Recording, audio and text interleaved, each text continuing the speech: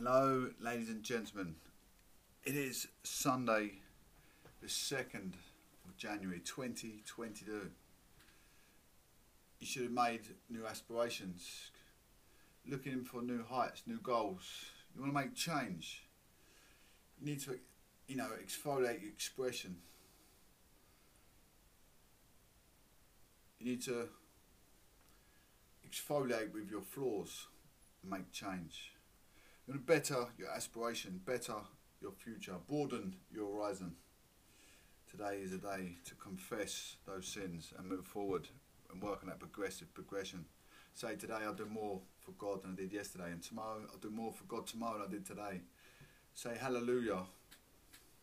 Make change. Turn sin into the ascetics of life, the highs and the lows. On page 12, Matthew 6:7, the Sermon on the Mount. Therefore,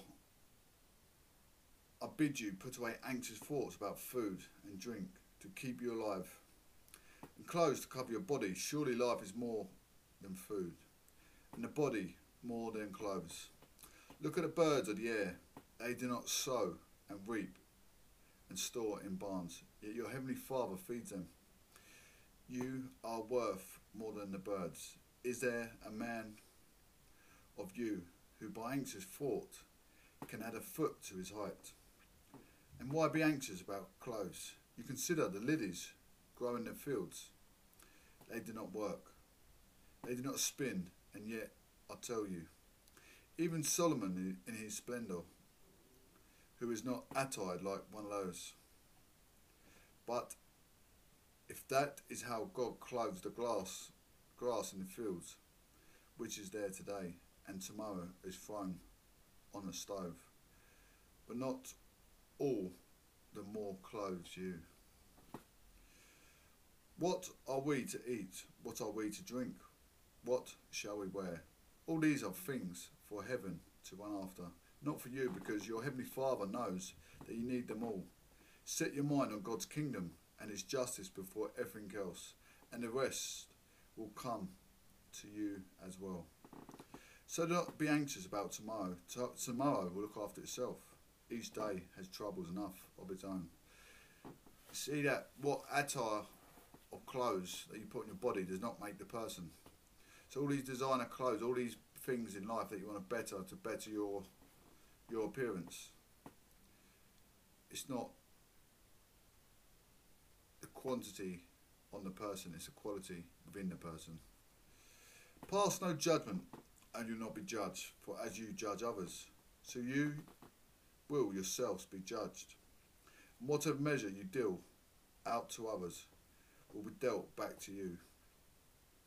Why do you look at the speck of sawdust in your brother's eyes, will never have thought for the plank that is in your own?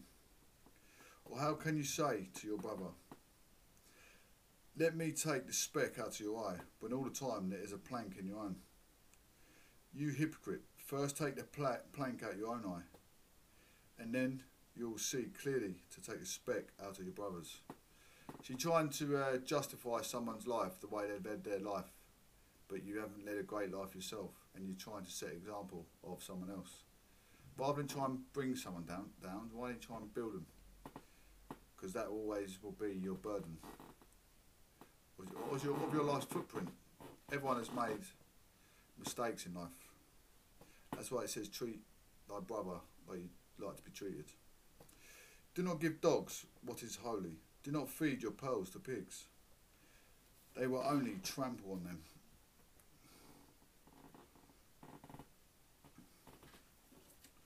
And tear you to pieces. Ask and you will receive. Seek, you will find. Knock and the door will be opened. For everyone who has asked receives. He who seeks finds, and to him who knocks the door will be opened. Is there a man among who will offer his son a stone when he asks for bread, or a snake when he asks for fish? If you then, bad as you are, know how to give your children what is good for them. All these parental responsibilities, taking their children to poison like McDonald's and fast food takeaways. Feed them the plants you grow and cherish and nourish.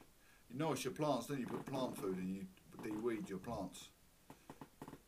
That's the sort of food you want to be feeding your children. Freshly picked fruit and veg. How much more will your Heavenly Father give good things to those who ask Him? Always treat others as you would like them to treat you. That is the law of the prophets. Enter by the narrow gate. The gate is wide that leads to perdition. There is plenty of room on the road, and many go that way. But the gate that leads to life is a small and the road is narrow, and those who find it are few. Beware the false prophets, men who come to you dressed up as sheep, while underneath they are savage wolves. You will recognize them by the fruits they bear. Can grapes be picked from the briars, or the figs from thistles? In the same way, a good tree will always yield good fruit, and poor tree bad fruit. A good tree cannot bear bad fruit, or the poor tree good fruit. And when a tree does not yield good fruit, it is cut down and burnt. That is why I saw you will recognize them by their fruits. Not everyone who calls me Lord, Lord will enter the kingdom of heaven, but only those who do the will of Heavenly Father. When that day comes, many will say to me, Lord, Lord, did we not prophesy in your name? Cast out devils in your name, and in the name perform miracles? Then I will tell them to their face, I never knew you. Out of my sight, and you and your wicked ways. What of the man who hears these words of mine, that acts upon them? He is like the man who had the sense to build his house on a rock.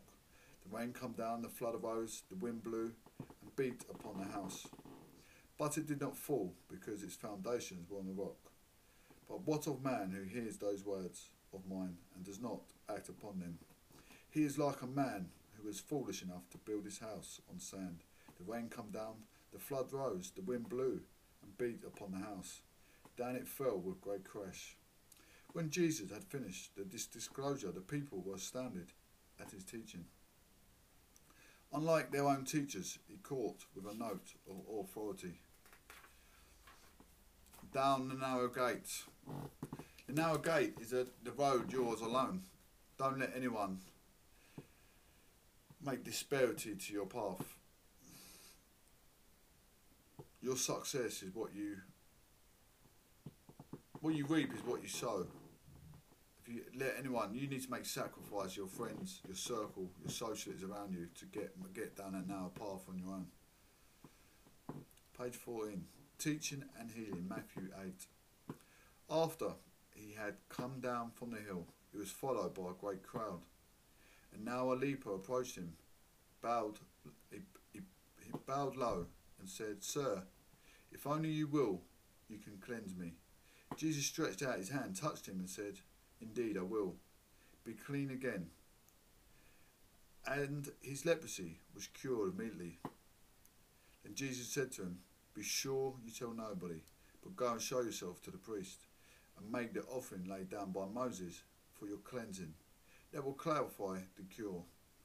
People get a sense of reading the Bible. I've read it absolutely hundreds of times. You get a sense of reading the Bible, to your life's procurement. All the sin and everything you've overindulged in your life. All this scripture is captured in your imagination. Can probably. Hi, Bob. When he had entered the Capernaum, a centurion came up to ask his help. Sir, he said, a boy of mine lies at home, paralysed and racked with pain. Jesus said, I will come and cure him.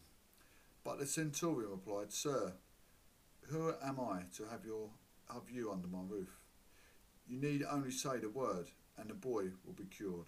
I know, for I am myself under orders, with soldiers under me. I say to no one, Go, and he goes. To another, Come here, and he comes. And to my servant, Do this, and he does it. Jesus heard with his astonishment, and said to the people who were following him, I tell you this, nowhere, even in Israel, have I found such faith. We all got that person, we all got that aspiration in life where a person you want to adhere to. Some might adhere to someone like Al Capone or Scarface or You know, what you watch in the movies. You get some people that adhere to the bad life, and you get some people who adhere to the good life. We've all got some flaws. You know, I was an ex-professional boxer. Could have, really damaged my own health and someone else's in the process. But it is a sport. It is a sport. So, let's not jump to conclusions. I was like a mass murderer or some gangster. But it's not a good path to lead. Many of the listeners listening in have probably got some flaws that they don't want to own up because they've changed themselves for the better. You want to put it behind you. You don't want to keep reminding yourself what you did in the past. Many, I tell you, will come from the east and west to feast with Abraham, Isaac and Jacob in the kingdom of heaven. But those who are born to the kingdom will be driven out into the dark, the place of wailing and grinding of teeth. Then Jesus said to the centurion, "Go home now, because of your faith, so let it be." At the moment, the boy recovered. Jesus then went to Peter's house and found Peter's mother-in-law in bed with fever. So he took her by the hand. The fever left her, and she got up and waited on him. When evening fell, they brought to him many who were possessed by devils, and he drove the spirits out with a word and healed all who were ill. To make good the prophecy of Isaiah, he took away our illness and lifted our disease from us. A sight of the crowd surrounding him, Jesus gave word to cross to the other shore. A doctor of the law came up and said, "Master, I'll follow you wherever you go." Jesus replied, "Foxes have their holes, the birds their roosts. The Son of Man has nowhere to lay in his head." Another man, one of his disciples, said to him, "Lord, let me go and bury my father first." Jesus replied, "Follow me and leave the dead to bury their dead." Jesus then got into the boat, and his disciple followed. All at once a great storm arose on the lake, till the waves were breaking right over the boat, but he went on sleeping. So they came and woke him up, crying, "Save us, Lord, we're shrinking." "Why are you such cowards?" he said. "How little faith have you?" Then he stood up and rebuked the wind and the sea, and it was a dead calm.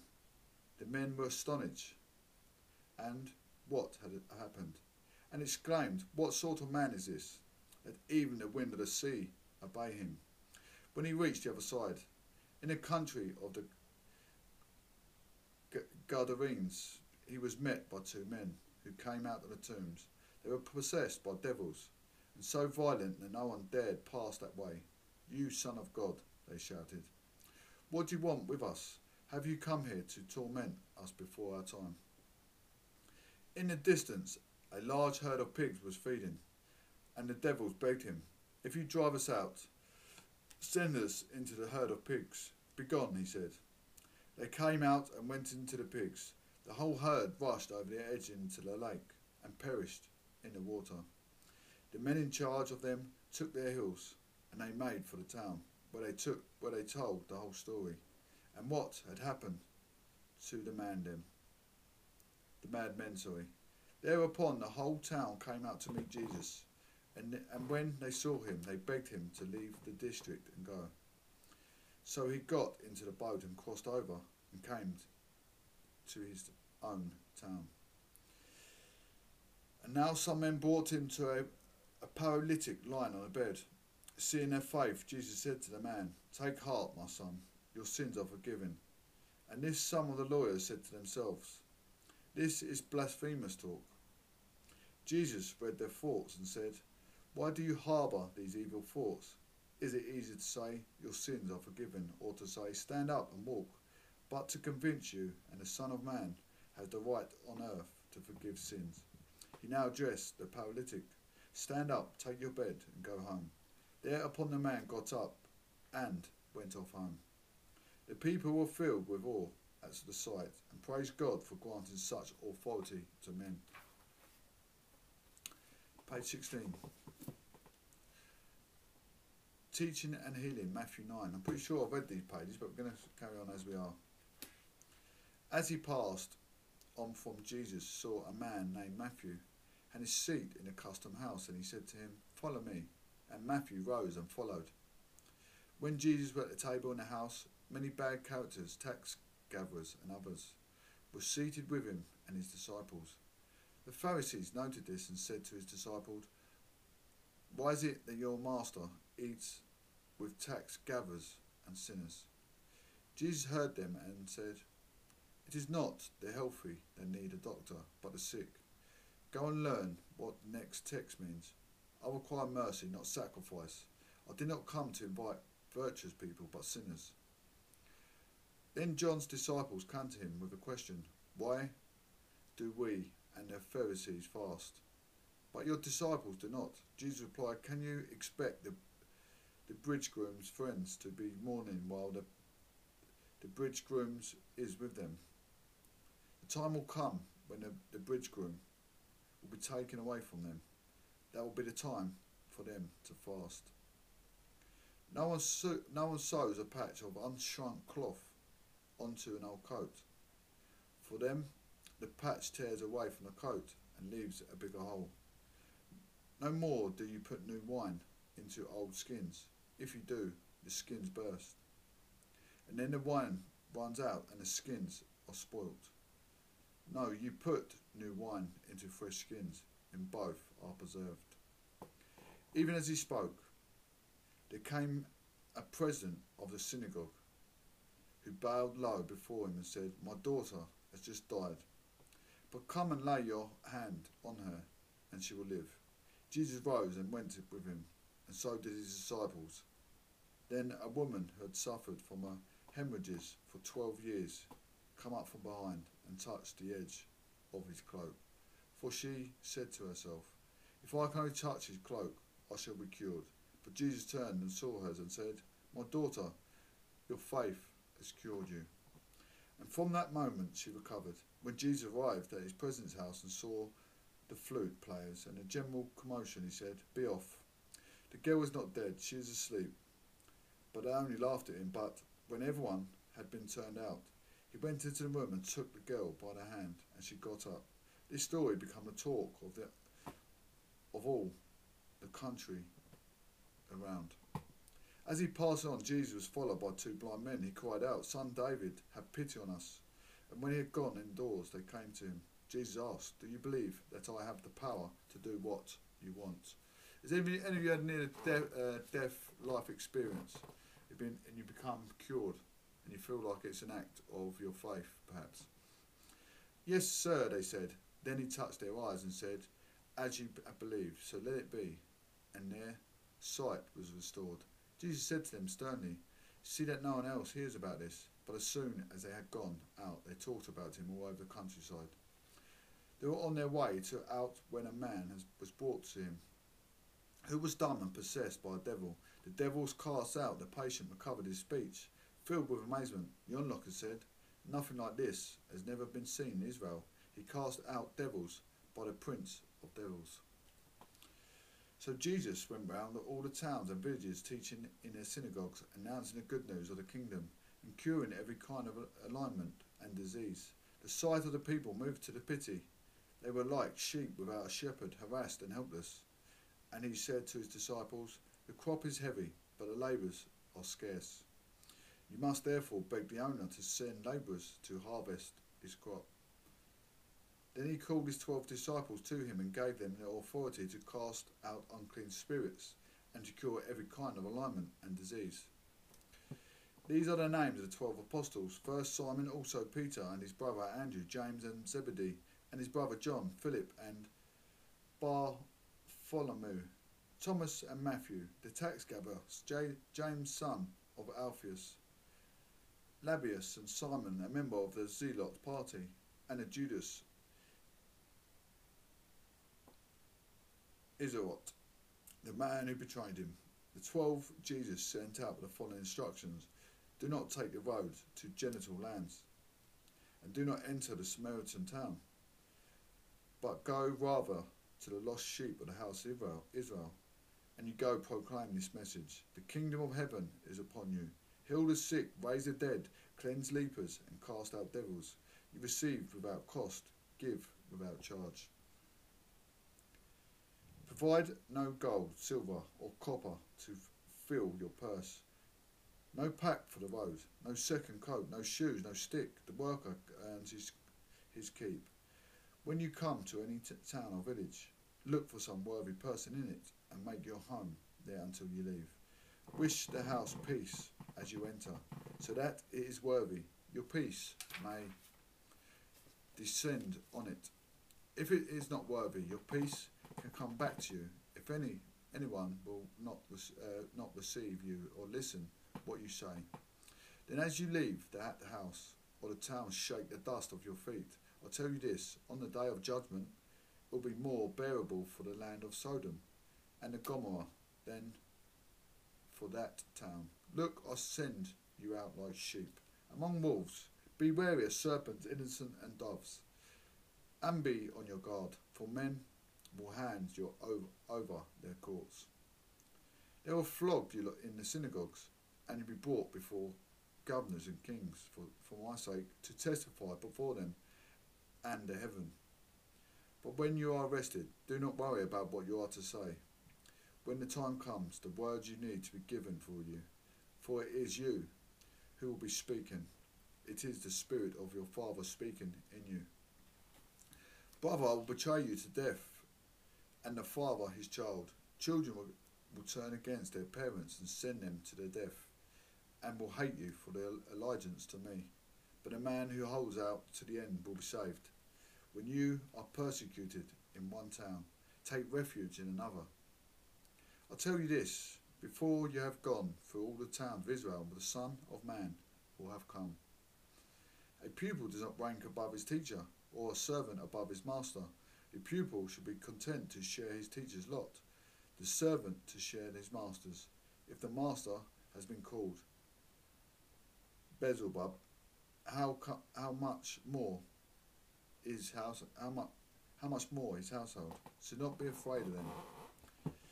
There's something covered up that will not be uncovered, nothing hidden that will be made known. When I say to you in the dark, you must repeat in broad daylight. What you hear whispered, you must shout from the housetops. Do not fear those who kill the body, but cannot kill the soul. Fear him rather, as are able to destroy both soul and body in hell. Are not sparrows 2 a penny, yet without the Father's leave, not one of them fall to the ground? As for you, even the hairs of your head have been counted. So have no fear. You are worth more than any number of sparrows. Whoever then will acknowledge me before man, I will acknowledge him before my Father in heaven. And whoever disowns me before men, I will disown him before my Father in heaven. You must not think that I have come to bring peace to the earth. I have to bring peace but a sword. I have to set a man against his father, a daughter against his mother, a young wife against her mother-in-law, and a man will find his enemies under his own roof. No man is worthy of me who cares more for father or mother than for me. No man is worthy of me who cares more for son or daughter. No man is worthy of me who does not take up his cross and walk in his footsteps. By gaining his life, a man will lose it. By losing his life, for my sake, he will gain it. To receive you, to receive me, and to receive me is to receive the one who is sent. Who receives a prophet as a prophet will be given a prophet's reward, and whoever receives a good man, because he is a good man, will be given a good man's reward. And if anyone gives so much a cup of cold water to one of those little ones, because he is his disciple of mine, I tell you this, the man will surely not go unrewarded. When Jesus finished giving his 12 disciples their instructions, he left the place they went to teach and preach in the neighbouring towns. I want to highlight that. It's very powerful, because that's how you should treat yourself and everyone around you. If they don't accept you for who you are, then you don't need to be around that circle of friends. As simple as that. My motto in life has always been, I don't need you, I don't need people, people need me. And that's not me being, making out a better social class than you. It's just, I want to know my qualities, that I'm worthy of something. I'm not a piece of done fragmentation of an alienated piece of human excrement. The way I get treated by some humanity sometimes. Always know that you're worth something in life. John, who was in prison, heard what Christ was doing and sent his own disciples to him with this message. Are you the one who is to come?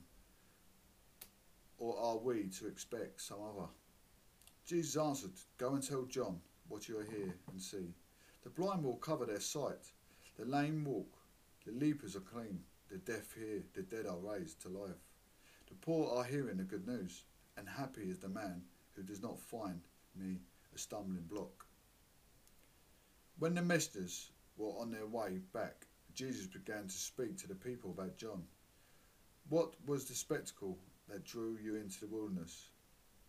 A reed bed swept by the wind? No. Then what did you go out to see? A man dressed in silks and saints? Surely you must look into the palaces for that. But why do you go out to see a prophet? Yes, indeed, and far from that a prophet. He is the man of whom Scripture says, here is my herald, who I send on the head of you, and he will prepare your way before you. I tell you this, never has there appeared on earth a mother's son greater than John the Baptist. And yet the least of the kingdom is of heaven is greater than be. Page 20, Matthew 11, verse 11. Ever since coming to the Baptist, the kingdom of heaven has been subject to violence, and violent men are seizing it. For all prophets and law foretold things to come out until John appeared, and John is destined Elijah. If you will but accept it, if you have ears that can hear, then hear. How can I describe this generation? They are like the children sitting in the marketplace and shouting to each other, we pipe for you, and you would not dance. We wept and wailed, and you would not mourn.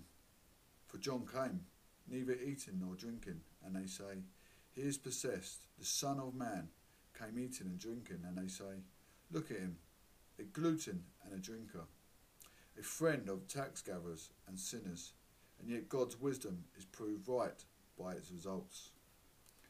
For then he spoke of the towns in which most of his miracles had been performed, and denounced them for their impatience. Elias for you, Chorazin, he said, Elias for you, Bethsaida, and the miracles that were performed in you and performed in Tyre and Sidon, that would long ago have repented at the sackcloth and ashes, but it will be more bearable, I tell you, for Tyre and Sidon, on the day of the judgment than for you. And as for you, Capernaum, will you be exalted to the skies? No, brought down to the depths. If there the miracles had been performed in Sodom, which were performed in you, Sodom would be standing to this day. But it will be more bearable, I tell you, for the land of Sodom and the day of judgment than for you.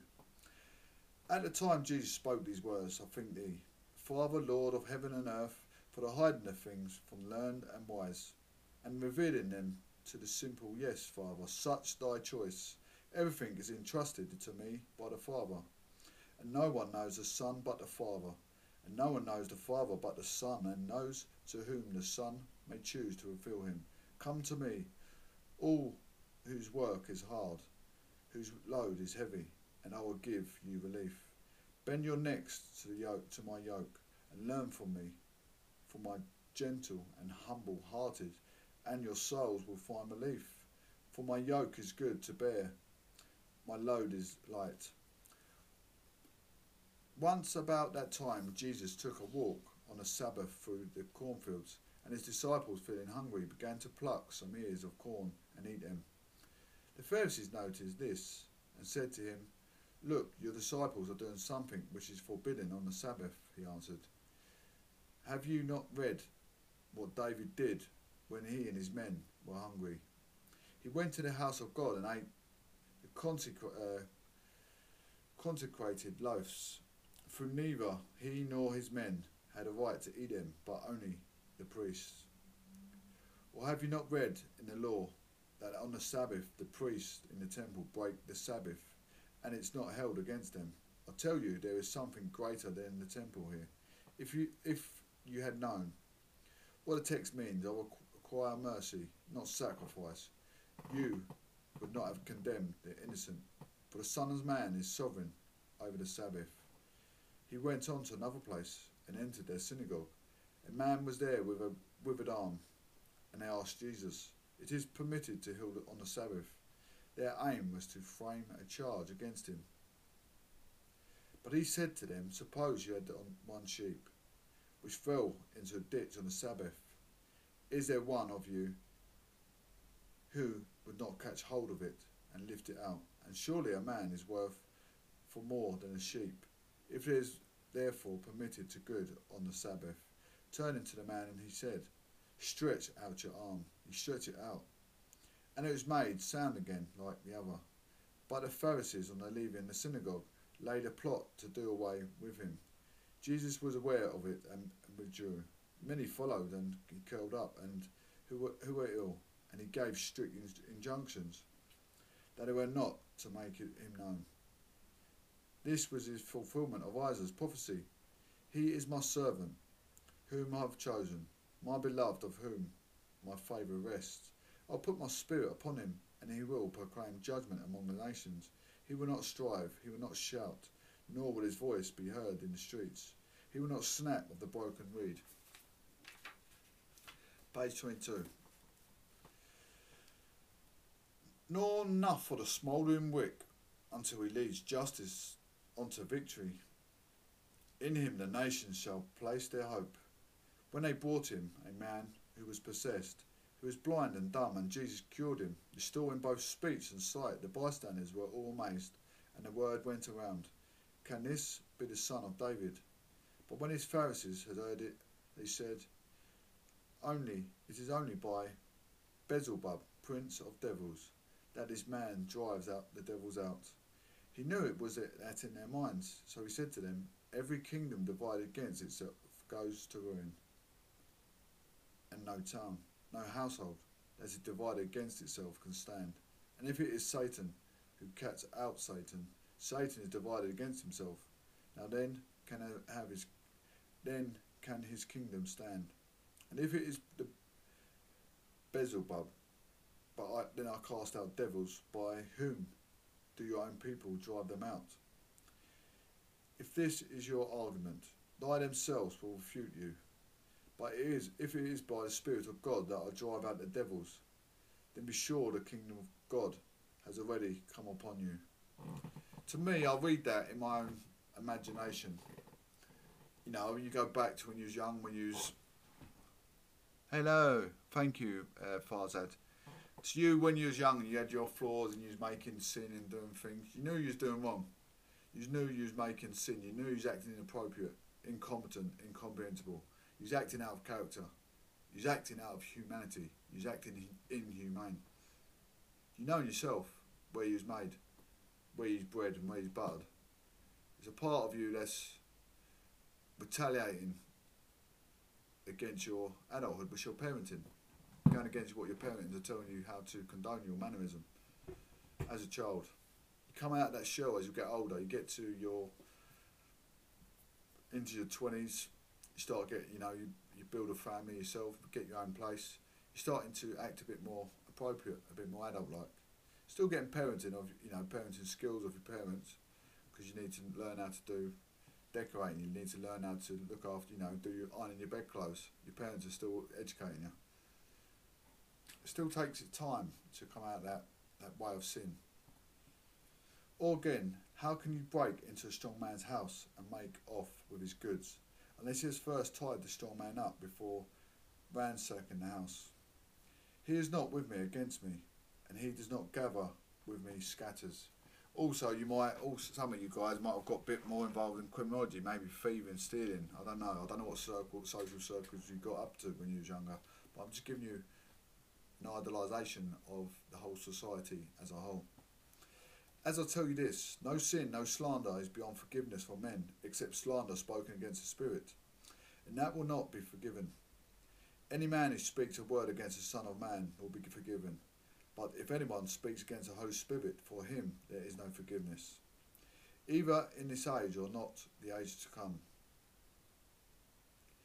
Either make the tree good and its fruit good, or make the tree bad and its fruit bad. You can tell a tree by its fruit. You vipers brood. You can your words be good when you yourselves are evil. For the words that the mouth utters come from the overflowing of the heart. A good man produces good from the store of good within itself, and an evil man from evil within produces evil.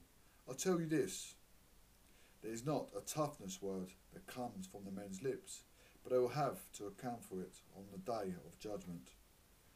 For you of your own mouth you'll be acquitted, one of your own mouth you'll be condemned. Page 23, Controversy.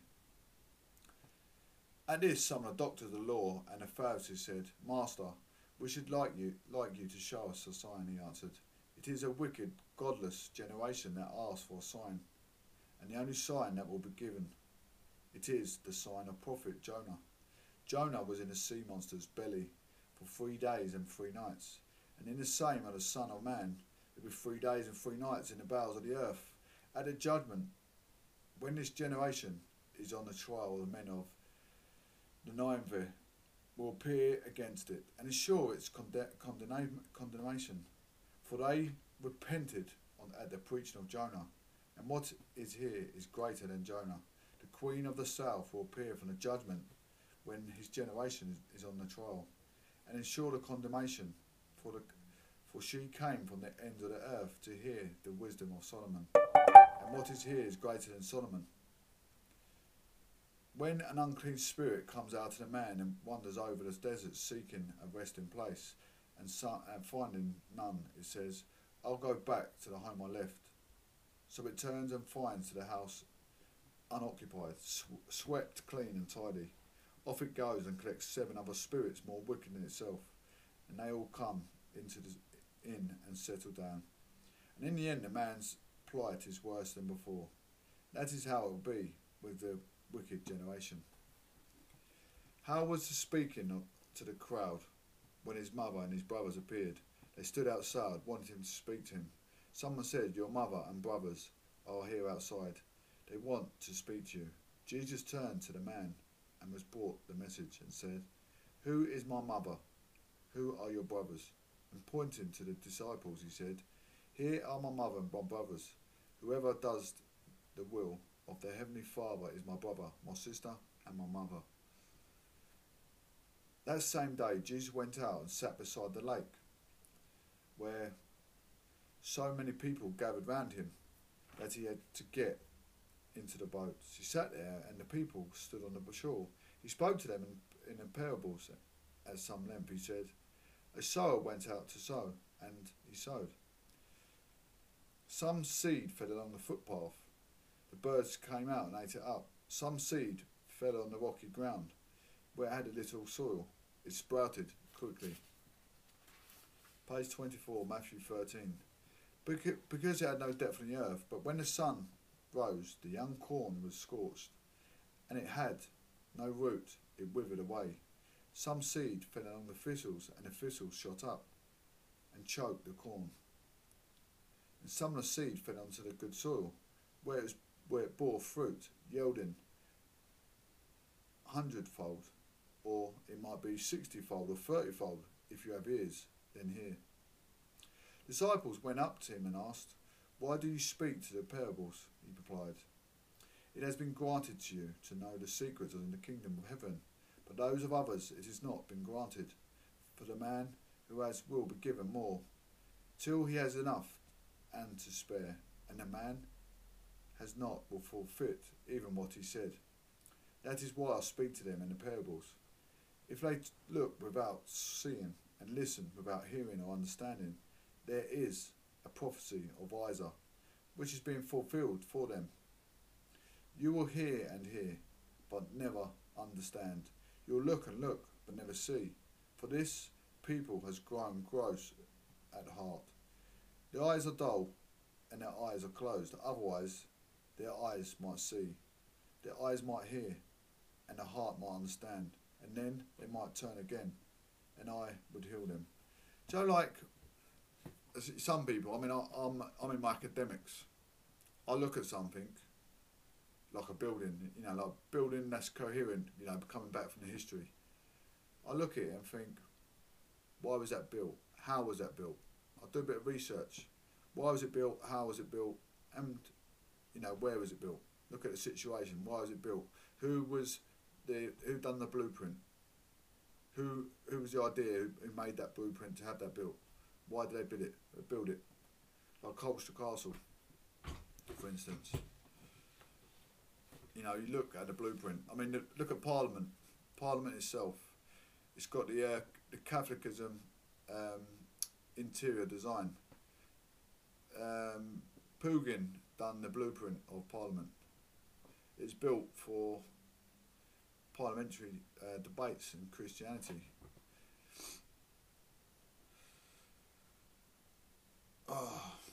It also had some Catholicism to bring more cultures in together. That was the idea of the design inside. But happy are your eyes because they see, and your ears because they hear. Many prophets and saints, I tell you, desire to see what you now see. You never saw it, to hear what you hear, yet you never heard it. You then may hear the parable of the sower. When a man hears the word that tells you the kingdom but fails to understand it, the evil one comes out and carries off what has been sown in his heart. There you have the seed sown along the footpath. The seed sown on the rocky ground stands for the man who, on hearing the word, accepts it at once with joy. But as it strikes no root in him, he has no staying power, and when there is trouble or persecution on account of word, he falls away at once. The seed sown among thistles represents a man who hears this word. But worldly cares for the false glamour of wealth choke it, and it proves barren. But then the seed fell into the good soil is the man who bears the word and understands it. He accordingly bears fruit and yields 100-fold, or it may be 6-fold, 30-fold. Here is another parable than he has put before them. The kingdom of heaven is like this. A man sowed his field with good seed. But while everyone was asleep with his enemy came, sowed darnel among the wheat, and made off. When the corn sprouted and began to fill it out, the darnel could be seen among it. The farmer's men went to their master and said, Sir, what is not a good seed that you sowed in the field? Then where he has darnel come from? This is the enemy's doing, he replied. Well then, they said, shall we go and gather darnel? No, he answered. In gathering it, you might be able to put up the wheat at the same time. Let them both grow together to harvest, and at harvest time, I will tell you, the reapers gather the darnel first and tie it in the bundles for burning, then collect the wheat into the barn. Yeah, I've got about another 5 minutes, Joel. And this is another parable that's put before them. The kingdom of heaven is like mustard seed, which a man took and sowed on his field. As a seed, mustard is smaller than any other, but when it has grown, it is bigger than any other garden plant. It becomes a tree big enough for the birds to come and roost among its branches. He told them also this parable. The kingdom of heaven is like yeast, which a woman took and mixed with 1/2 hundredweight of flour, till it was all leavened. In all this teaching, the crowds, Jesus spoke in parables. In fact, he never spoke to them without a parable, thus making good the prophecy of Isaiah. I will open my mouth in parables. I will utter things kept secret since the word was made. He then dismissed the people and went out the house, where his disciples come to him and said, Explain to us the parable of the darnel in the field. And this was his answer. The sower of the good seed is the Son of Man. The yield of the world is the good seed stands for the children of the United Kingdom, the darnel for the children of the evil one. The enemy of the sower, the darnel, is the evil. The harvest is the end of time. Reapers are angels, as the darnel then is gathered up and burnt. So at the end of the time, Son of Man will send out his angels, who will gather out his kingdom everything that causes offence, and all whose deeds are evil, these will be thrown into the blazing furnace, the place of wailing and grinding of teeth. And then the righteous will shine as brightly as the sun in the kingdom of their Father. If you have ears, then hear. The kingdom of heaven is like treasure lying buried in a field. The man who found it buried it again, and for the sheer joy went and sold everything he had and bought that field. Here is another picture of the kingdom of heaven. A merchant, looking out for the fine pearls found of very special value, so he went and sold everything he had and bought it. Again, the kingdom of heaven is like a net lying down to the sea, where fish of every kind were caught in it. When it was full, it was dragged ashore. Then the men sat down and collected good fish into the pails and threw the worthless away. That is how it will be at the end of the time. The angels will go forth, and they will separate the wicked from the good, and throw them into the blazing furnace, the place of wailing and grinding teeth. Have you understood all this? He asked. And they answered, Yes, he said to them. When therefore a teacher of the law has become a learner in the kingdom of heaven, he is like a householder who can produce from his store both the new and the old. When he had finished these parables, Jesus left the place and came to his town. And he taught the people in their synagogue. In amazement they asked, Where does he get the wisdom from? And these miracle powers? He is not the carpenter's son. He is not the mother called Mary. His brother James, Joseph, Simon and Judas. And are not all his sisters here with us? Where then has he got all this from? So they fell foul on it of him. And this led him to say, a prophet will always be held in honour, except in his hometown and his own family. And he did not work many miracles there, such as their want of faith. I was at the time of the reports about Jesus reached the ears of Prince Herod. This is John the Baptist. He said to his attendants, John had been raised to life, and that is why the miraculous powers are at work for him. For Herod had arrested John and put him in chains and thrown him into prison on account of Herodias, his brother Philip's wife, for John, and told him, You have the right to her. Herod would have liked to put him to death, but he was afraid of the people. In eyes, John was a prophet, but as his birthday celebrations, the daughter of Herodias danced before the guests, and Herod was so delighted that he took the oath to give her anything she cared to ask. Prompted by her mother, she said, Give me here on a dish the head of John the Baptist. The king was deeply distressed when we heard it, by the regard for his oath and for his guest. He ordered the request to be granted, and John beheaded in prison. The head was brought into the dish and given to the girl. As she carried it to the mother, John's disciples came and took it away, the body, and buried it. And then he went and told Jesus. This is page 27, Controversy, Matthew 14. When he heard that what happened to Jesus, privately bought boat to a lonely place, but people heard of it and came after him in the crowds and ran from the towns. When he came ashore, he saw a great crowd. His heart went out to them, and he cured those of them who were sick. It grew late. The disciples come up to him and said, This is a lonely place, and the day has gone. Send the people off to the villages to buy themselves food, he answered. There is no need for them to go. Give them something to eat yourselves. All we have here, they said, is 5 loaves and 2 fishes. Let me have them, he replied. So he told the people to sit down on the grass. Then, taking the 5 loaves and the 2 fishes, he looked up to heaven and said the blessing, broke the loaves and gave them to the disciples, and the disciples gave them to the people.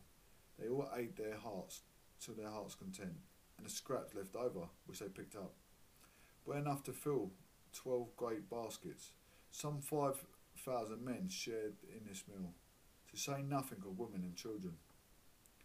Then he made the disciples embark and go ahead to the other side, while he sent the people away. After doing that, he went up to the hillside and prayed alone. It grew late, and he was there by himself. The boat was already some furlongs from the shore, battling with a headwind, and a rough sea, between 3 and 6 in the morning. He came to them, walking over the lake. When the disciples saw him walking on the lake, while they were shaken, that they cried out in the mirror, "It is a ghost." But at once he spoke to them, "Take heart, it is I, do not be afraid." Peter called to him, "Lord, if it is you, tell me to come over to the water." "Come," said Jesus. Peter stepped down from the boat and walked over the water towards Jesus. But he saw the strength of the gale. He was seized with fear, and beginning to sink, he cried, "Save me, Lord." Jesus at once reached out and caught hold of him. He said, "And why did you hesitate? How little faith have you have?"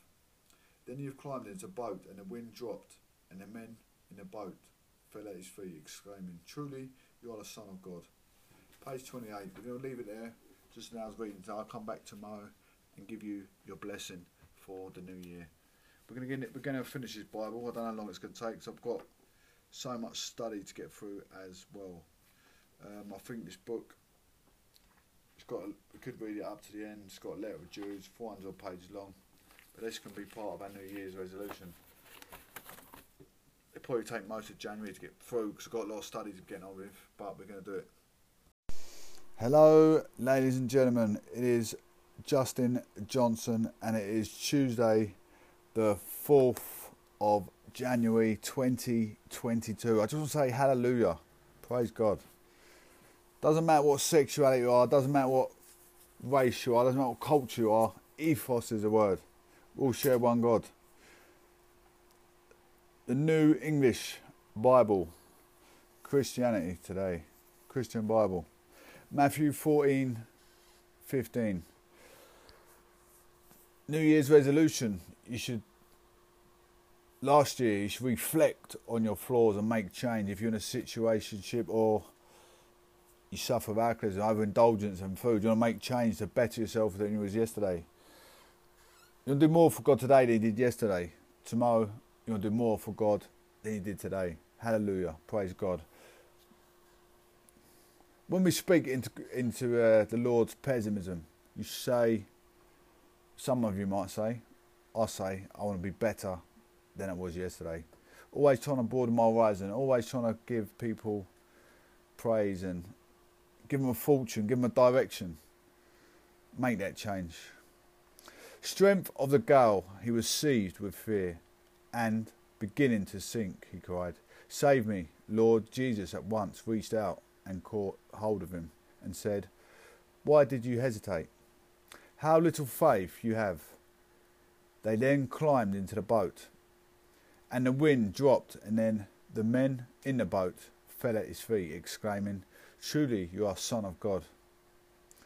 So they finished the crossing and came to land at Gennesaret. There Jesus recognised by the people of the place, who sent out word to all the country round, and all who were ill were brought to him, and he was begged to allow them simply to touch the edge of his cloak, and everyone who touched it was completely cured. Jesus was then approached by a group of Pharisees and lawyers from Jerusalem with the question, "Why do your disciples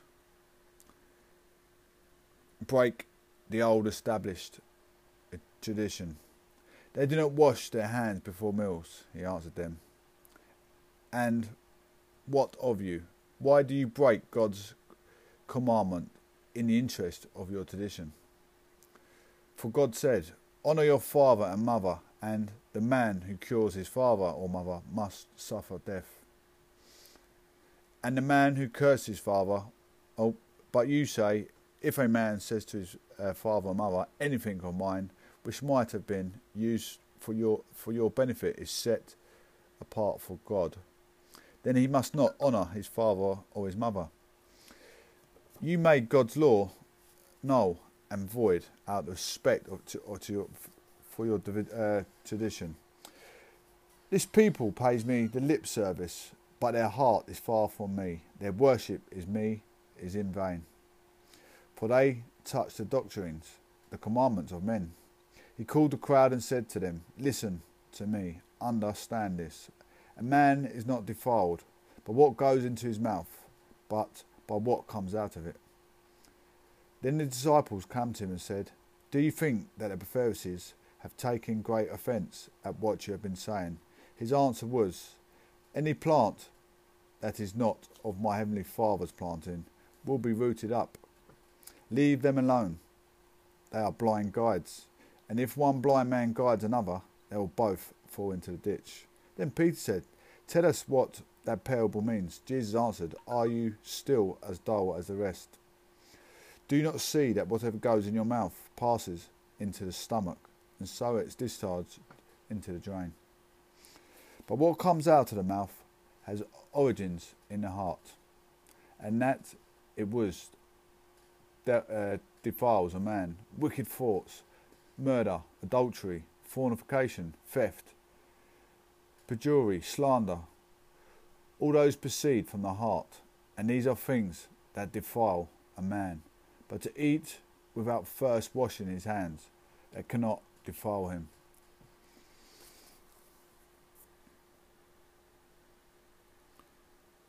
I just want to highlight that part of my book. It's important to my studies, important to my life. Good evening, Juggy. I'm giving people a blessing. So if you want to hang around, buddy, more than welcome. Nice to see you.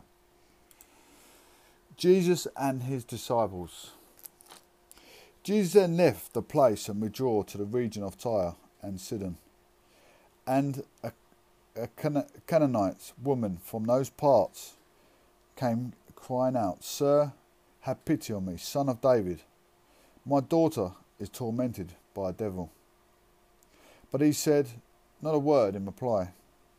His disciples came and urged him, "Send her away. See how she comes shouting after us," Jesus replied. "I was sent to the lost sheep of those house of Israel, and to them alone." But the woman came and fell at his feet and cried, "Help me, sir." To this Jesus replied, "It is not right to take the children's bread away and throw it to the dogs." "True, sir," she answered. "And yet the dogs ate the scraps that fell from their master's table." Hearing this, Jesus replied, "Woman, what faith you have! Be it as you wish." And from that moment her daughter was restored to health. After leaving the region, Jesus took the road by the sea of Galilee and went up to the hills. When he settled there, crowds flocked to him, bringing with them the lame, blind, dumb and crippled, and many other sufferers. They flung them down to his feet, and he healed them. Great was the amazement of the people when they saw the dumb speaking, the crippled strong, and lame walking, the sight restored to the blind, and they gave praise to the God of Israel. Jesus called his disciples and said to them, "I feel sorry for all these people.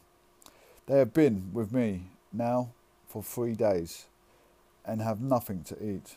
I don't want to send them away unfed. They might turn faint on the way." The disciples replied, "Where in this lonely place can we find bread enough to feed such a crowd?" "How many loaves have you?" Jesus asked. 7, they replied. "And there are a few small fishes." So he ordered the people to sit down on the ground. Then he took the 7 loaves and the fishes, and after giving thanks to God, he broke them and gave them to the disciples. The disciples gave them to the people. They all ate their hearts' content, and scraps left over, which they picked up, were enough to fill 7 buckets. 4,000 men shared in this meal, to say nothing of women and children. He then dismissed the crowds, got into a boat, and went to the neighbourhood of Magadan. The Pharisees and Sadducees came, and to test him, they asked him to show them a sign from heaven. His answer was, "It is a wicked generation. that ask for a sign, and only the sign that will be given, it is the sign of Jonah. So he went off and left them. In crossing to the other side, the disciples had forgotten to take bread with them. So when Jesus said to them, "Beware, be on your guard against the leaven of the Pharisees and the Sadducees," they begin to say among themselves, "It is because we have brought no bread." Knowing what there was in their minds, Jesus said to them, "Why do you talk about bringing no bread? Where is your faith? Do you not understand even yet? Do you not remember the 5 loaves for the 5,000 and how many breakfasts you picked up?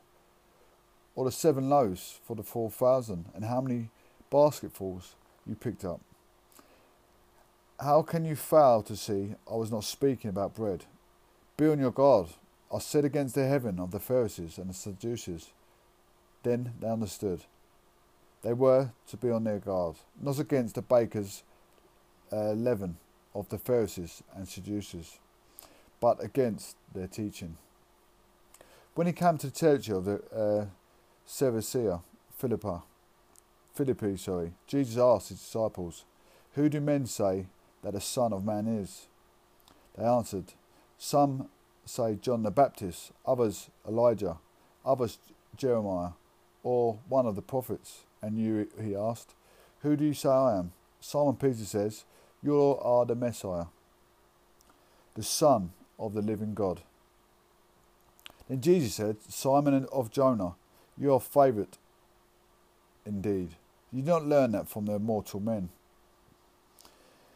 It was revealed to you by the Heavenly Father. All I say is this to you: you are Peter, the rock, and on this rock I'll build my church, and the forces of death shall never overpower it.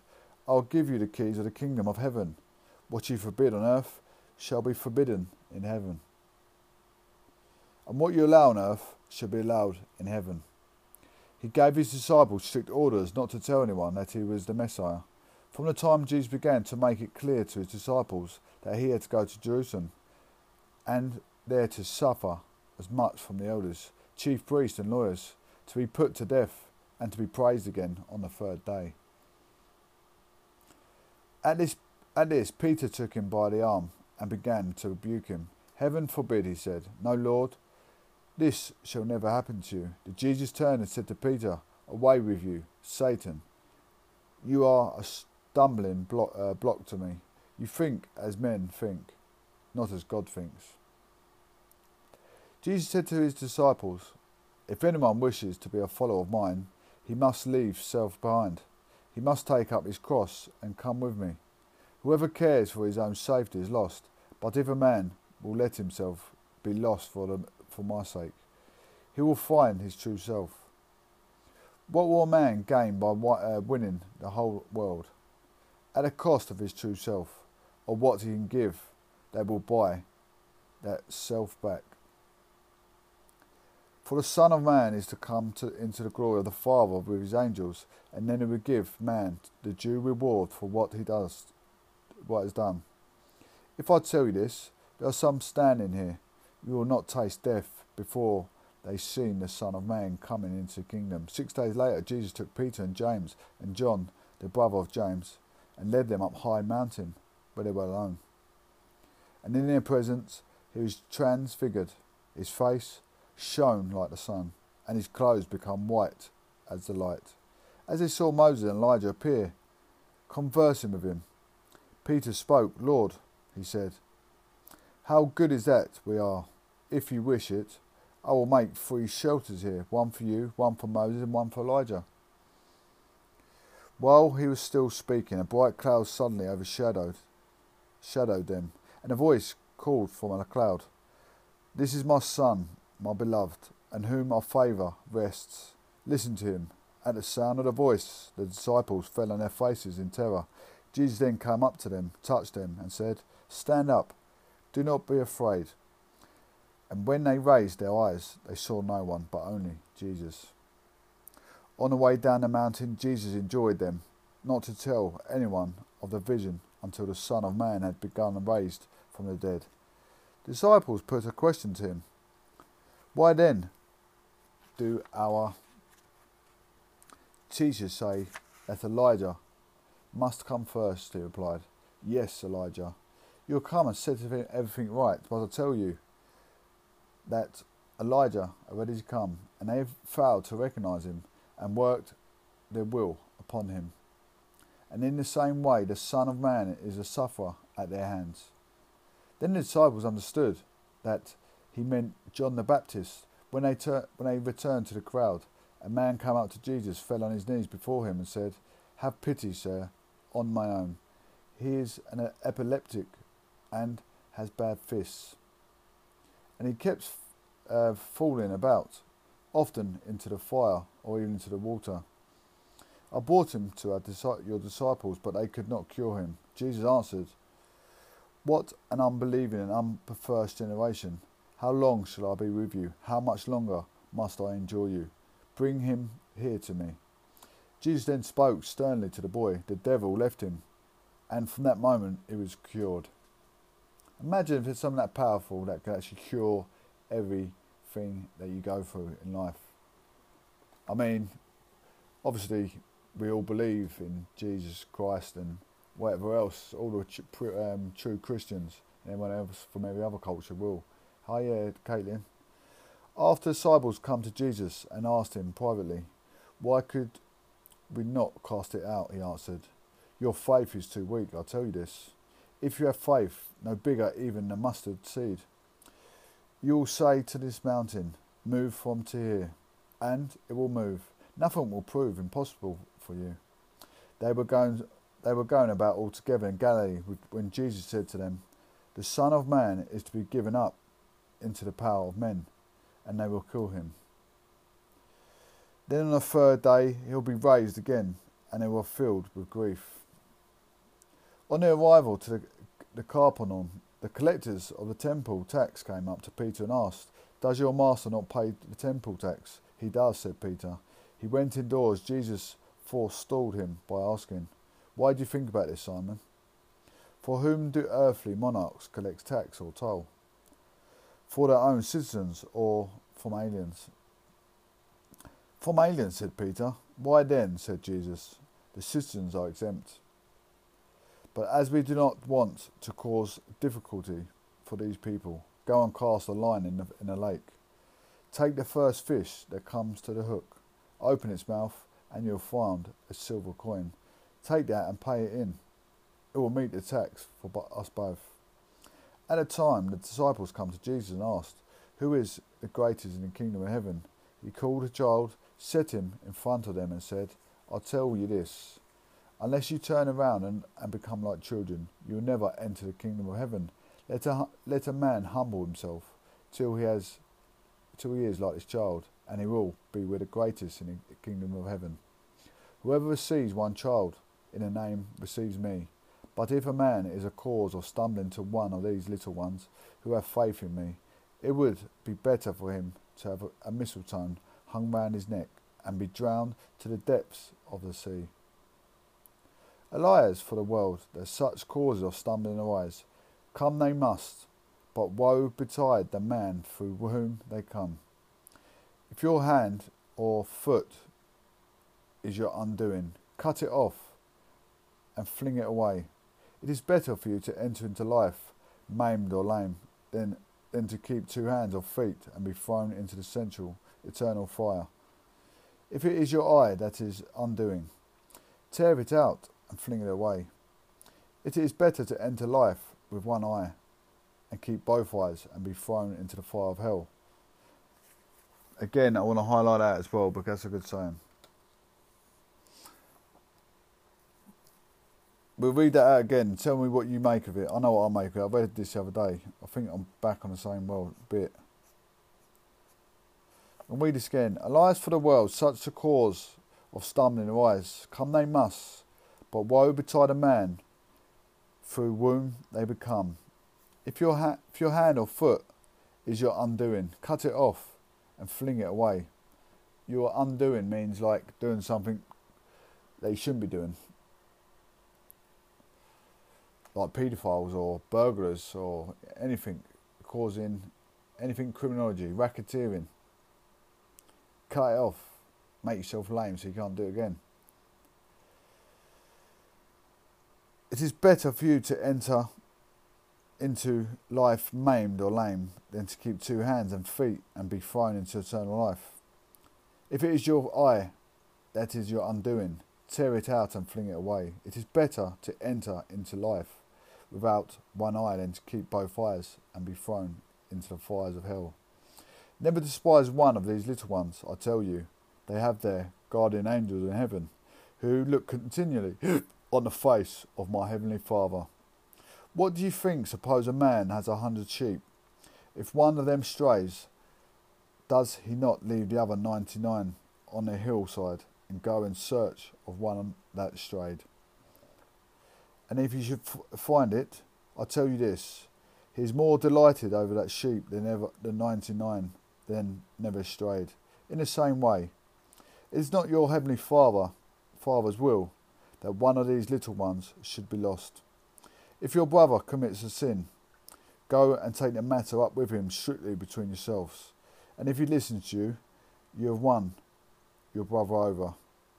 He will not listen. Take 1 or 2 others with you, so all that facts may be duly established on the evidence of 2 or 3 witnesses. If he refuses to listen to them, report the matter to the congregation.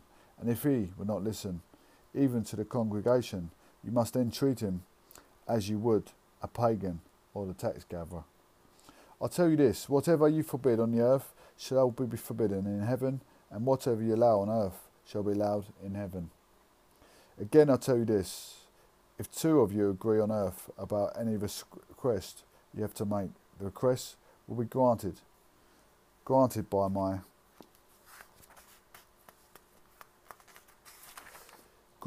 my heavenly Father. For where 2 or 3 have met together in the name, I am there among them.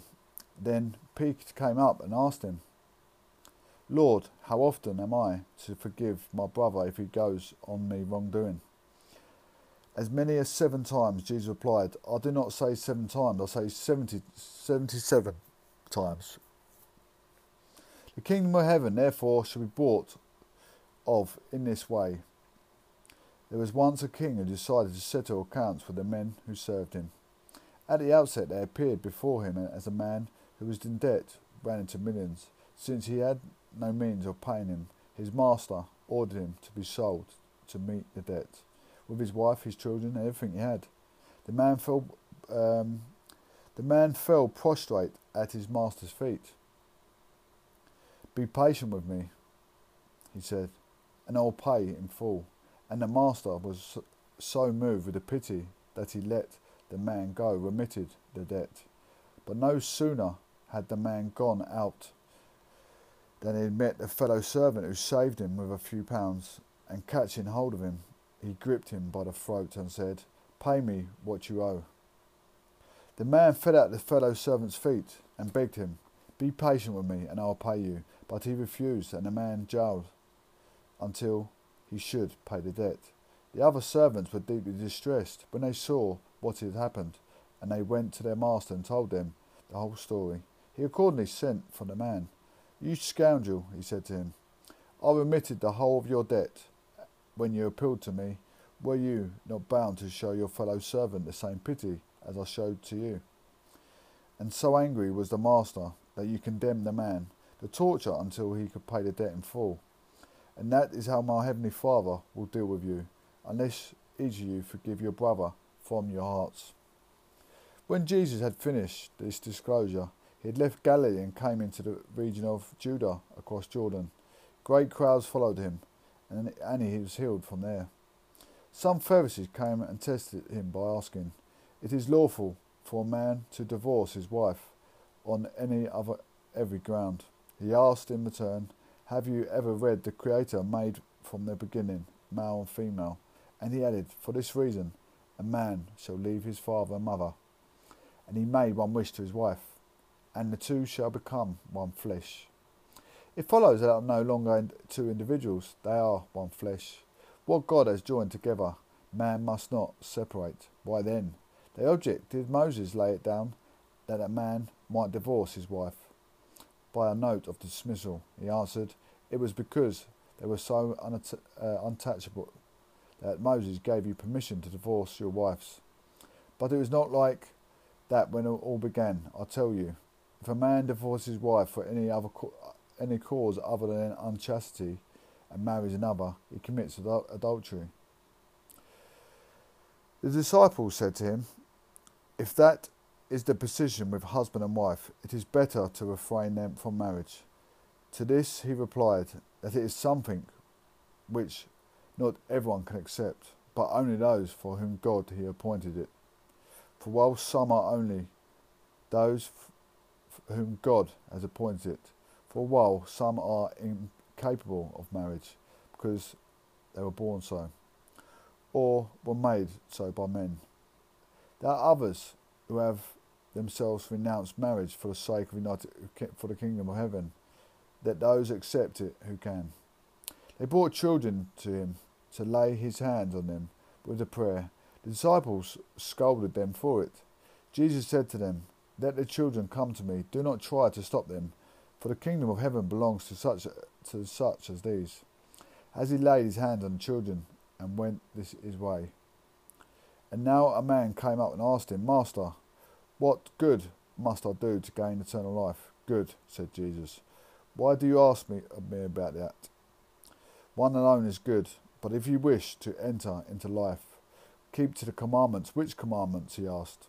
Jesus answered, "Do not murder, do not commit adultery, do not steal, do not give false evidence, honour your father and mother, and love thy neighbour as yourself." The young man answers, "I have kept all these.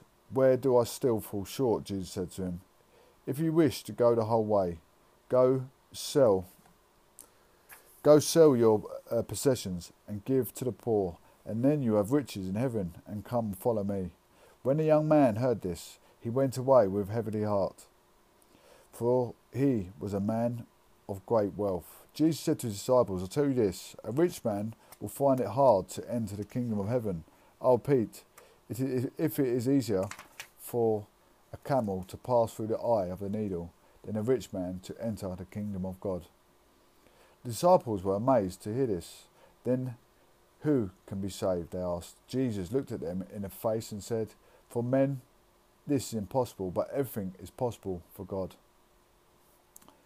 At this Peter said, "Here are we left everything to become your followers. We will there be for us." Jesus replied, "I tell you this in the world that it is to be. When the Son of Man is seated on his throne in heavenly splendour, you, my followers, will be the thrones of your own, where you'll visit, and we will sit as judges of the 12 tribes of Israel. And you, who has left brothers and sisters, father, mother, of children, land or houses for the sake of the name of the will be repaid." Thank you for the favourite, Bobby. "Many times over and gain eternal life, but many who are first be last, and the last first. The kingdom of heaven is like this. There were once landowner. We went out early in the morning to hire labourers for his vineyard, and after agreeing to pay them the usual day's wage, he sent them off to work. Going out 3 hours later, he saw more men standing idle in the marketplace. 'Go and join the others in the vineyard,' he said, 'and I'll pay you a fair wage.' So off they went. At noon he went out again, and 3 in the afternoon, and made the same arrangement as before. And before sunset he went out and found another group standing there. So he said to them, 'Why are you not standing about like this all day, with nothing to do?' 'Because no one has hired us,' they replied. So they told them, 'Go and join the others in the vineyard.' When evening fell, the owner of the vineyard said to his steward, 'Call the labourers and give them their pay, beginning with those who come last and ending with the first.' Those who had started work an hour before sunset came forward and were paid in a full day's wage. When it was the turn of the men who had come first, they expected something extra, but were paid the same amount as others. As they took it, they grumbled at their employer. 'These latecomers have done only 4 hours' work, yet you have put them on a level with us. You have sweated the whole day long in the blazing sun. The owner turned to one of them and said, "My friend, I'm not unfair to you. You agreed on the usual wage for the day. Did you not? Take your pay and go home." "I choose to pay the last man the same as you. Surely I am free to do what I like with my own money. Why be jealous because I am kind? Last will be the last, and the first last." Page 37, Matthew 20. Challenge to Jerusalem. Jesus was journeying towards Jerusalem, and on the way he took the 12 aside and said to them, "We are going to Jerusalem, and the Son of Man was given up to the chief priests and the doctors of the law. They will condemn him to death and hand him over to the foreign power, to be mocked and flogged and crucified, and on the third day he'll be raised to life again." The mother of Zebedee's sons then came before him. With her sons she bowed low and begged a favour. What is it you wish?" asked Jesus. "I want you," she said, "to give orders that in your kingdom my two sons here may sit next to you, or one at your right and the other at your left." Jesus turned to the brothers and said, "You do not understand what you're asking. Can you drink the cup that I am to drink?" "We can," they replied. Then he said to them, "You shall indeed share my cup, but sit at my right or the left. It is not for me to grant. It is for those to whom it has already been assigned by my Father." When the other 10 heard this, they were indignant with 2 brothers. So called them to him and said, "You know what in the world rulers lord it is over their subjects, and their great men make them feel weight of authority. But it shall not be so with you. Among you, whoever wants to be great must be your servant, and whoever would be first must be the willing slave of all. Like Son of Man, he did not come to be served, but to serve, and surrender his life as a ransom for many." As they were leaving Jericho, he was followed by a great crowd of people. At the roadside sat 2 blind men, and they heard it said that Jesus was passing. They shouted, "Have pity on us, Son of David." The people ran in on them and told them to be quiet, but they shouted all the more, "Sir, have pity on us. Have pity on us, Son of David." Jesus stopped and called men. "What do you want me to do for you?" he asked. "Sir," they answered, "we want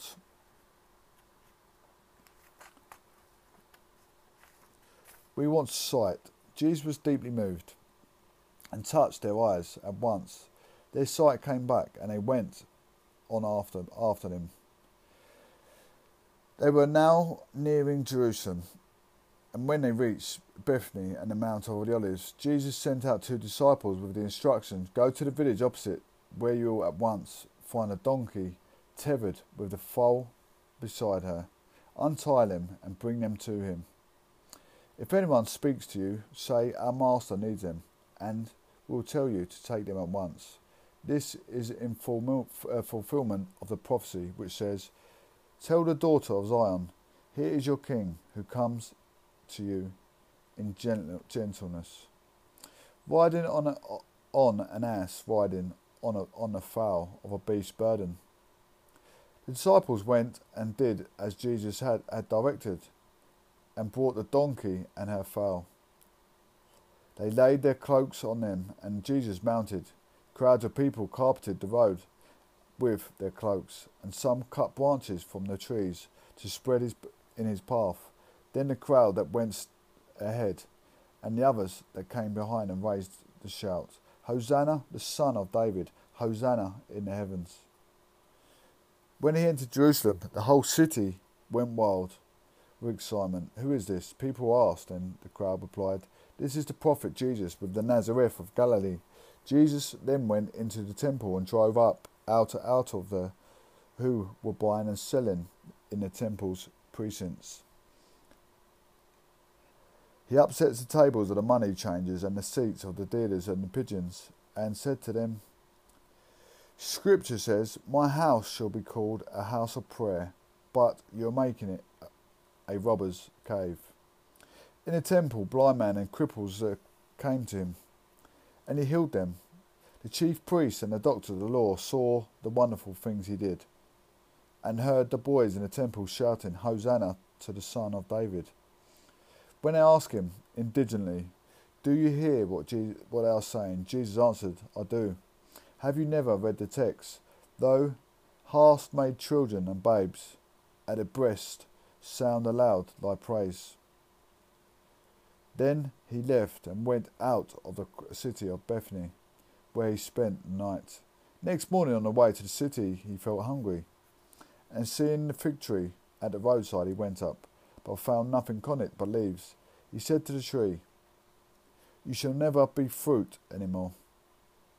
And the tree withered away at once. The disciples were amazed at the sight. How is it, they asked, that the tree was withered so suddenly? Jesus answered them, "I tell you this, if only you have faith and have no doubts, you'll do what has been done to the fig tree. And more than that, you will need only to say this mountain, 'Be lifted from your place and hurled into the sea.' And what you say will be done. And whatever you pray for in faith, you will receive." He entered the temple, and the chief priests and the elders of the nation came to him with a question. "By authority are you acting like this? Who gave you like authority?" Jesus replied. "I have a question to ask you. Answer it, and I will tell you by what authority I act. The baptism of John, was it from God or from men?" This set them arguing among themselves. "If we say from God," he will say, "then why did you believe him? But if we say from men, we are afraid of the people. They will all take from John a prophet." So they answered, "We do not know." And Jesus said, "Then neither will I tell you by what authority I act." But what do you think about this? A man had 2 sons. He went to the first and said, "My boy, go and work today in the vineyard." "I will, sir," the boy replied, but he never went. The father came to the second and said the same. "I will not," he replied. But afterwards he changed his mind and went. Which of these 2 and his father wished? "The second," they said. Then Jesus answered, "I tell you this, tax gatherers and prostitutes are entering the kingdom of God ahead of you. For when John comes to show you the right way of life to live, you do not believe him, but the tax gatherers and the prostitutes did. And even when you did see that, you did not change your minds and believe him."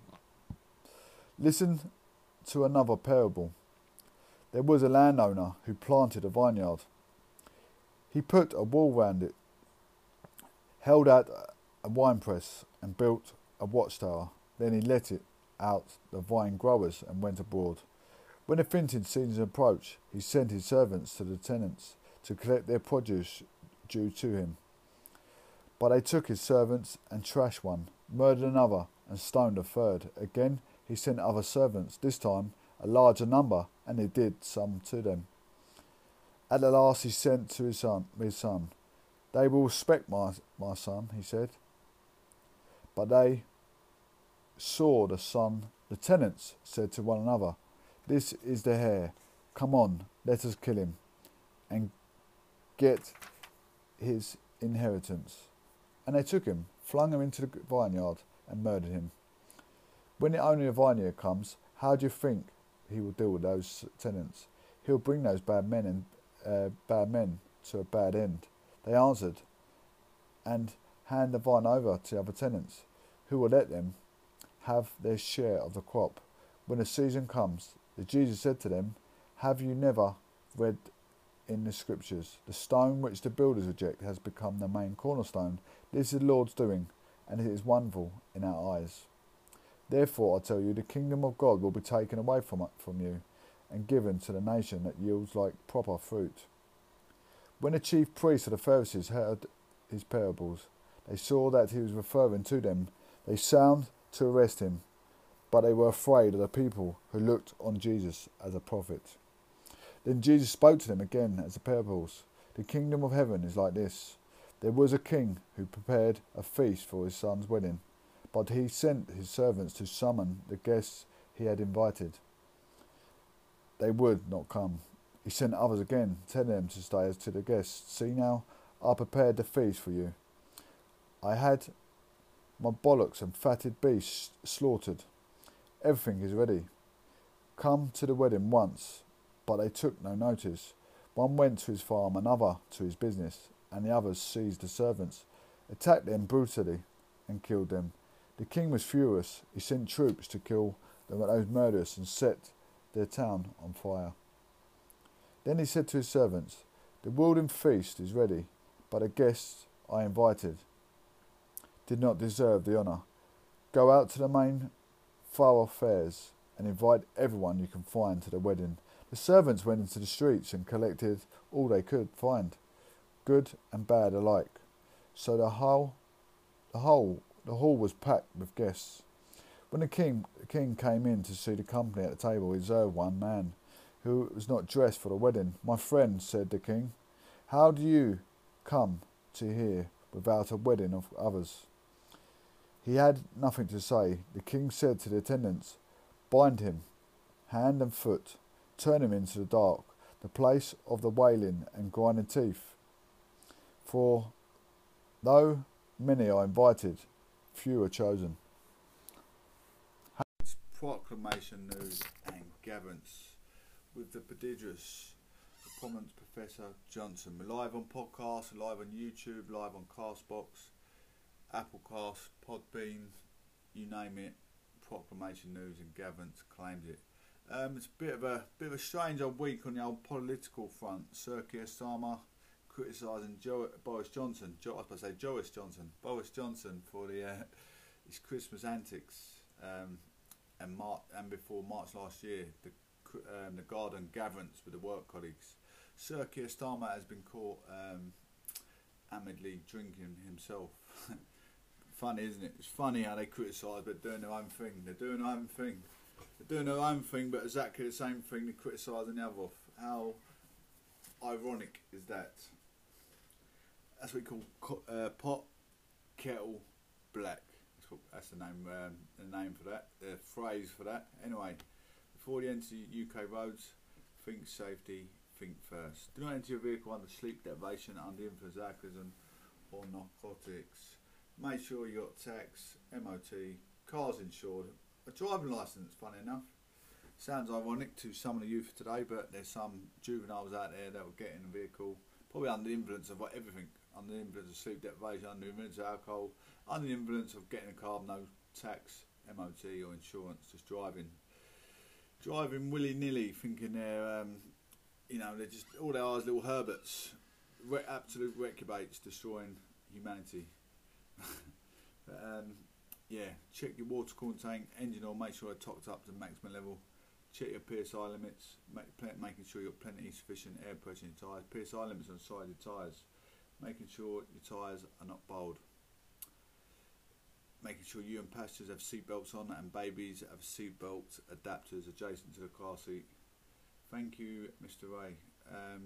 Check for further police actions.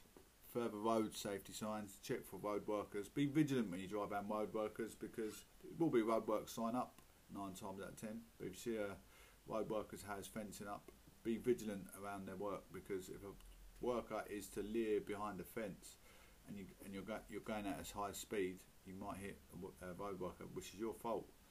It'll be your fault. Check in centre mirror, wing mirror for acting into a safe, sufficient directional choice. Check over your opposing shoulder before turning into that direction, because you might be having a motorcyclist overtake. Anyway, as we move on to UK roads, right mark constituency. First off, we have an incident on the A120. Slow traffic on A120 Coggeshall Road around Great Tay Road in the construction. Temporary traffic lights are in operation. I just want to give you a bit of who I am. You probably think, why is he doing this? Why is he on the radio every day? What's he talking about politics for? I'm a local councillor. I'm part of the Conservative Party, part of the committee team, and we're working hard day in, day out to make Turnback constituency organic green. I do report things like traffic lights not working at main roads on a main roundabout coming into Colchester, going to Clacton and going back out to London. There's no traffic lights, no Christmas. Someone hit that roundabout and I think someone died at the scene apparently. But anyway, I reported the roundabout no lights to the Essex County Council.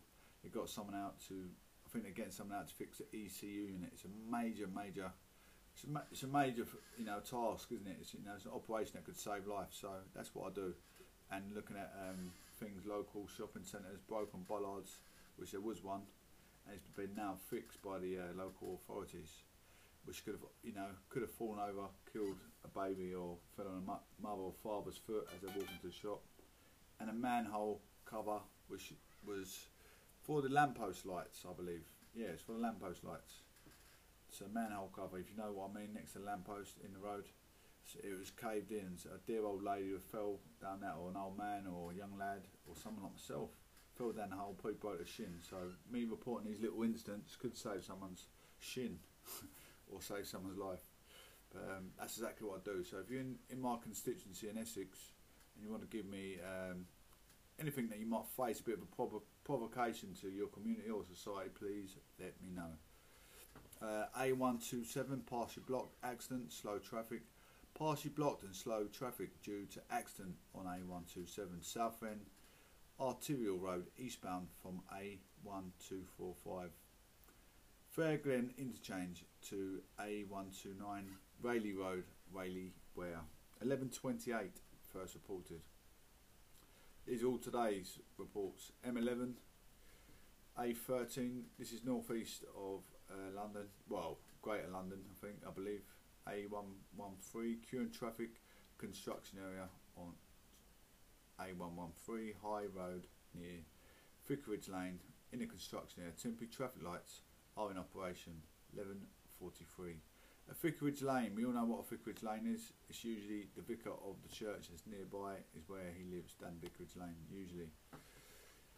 A1009, road blocked and very slow traffic due to accident on A1009, Hall Lane at A1037. Waltham Way, the Old Hall Tavern. Congestion to the A1112, Chingford Mount Road between Crooked Billet and A1009, Hall Lane. Detour is in operation for bus route 444. I'm going to do one more report of a car incident. I like to give out a car incident. It gives you guys a bit of an insight. Plan your destination. Why would you plan your destination? You got to get to a doctor's appointment. You got to get to the airport. You got to take your wife to give birth to your child or whatever.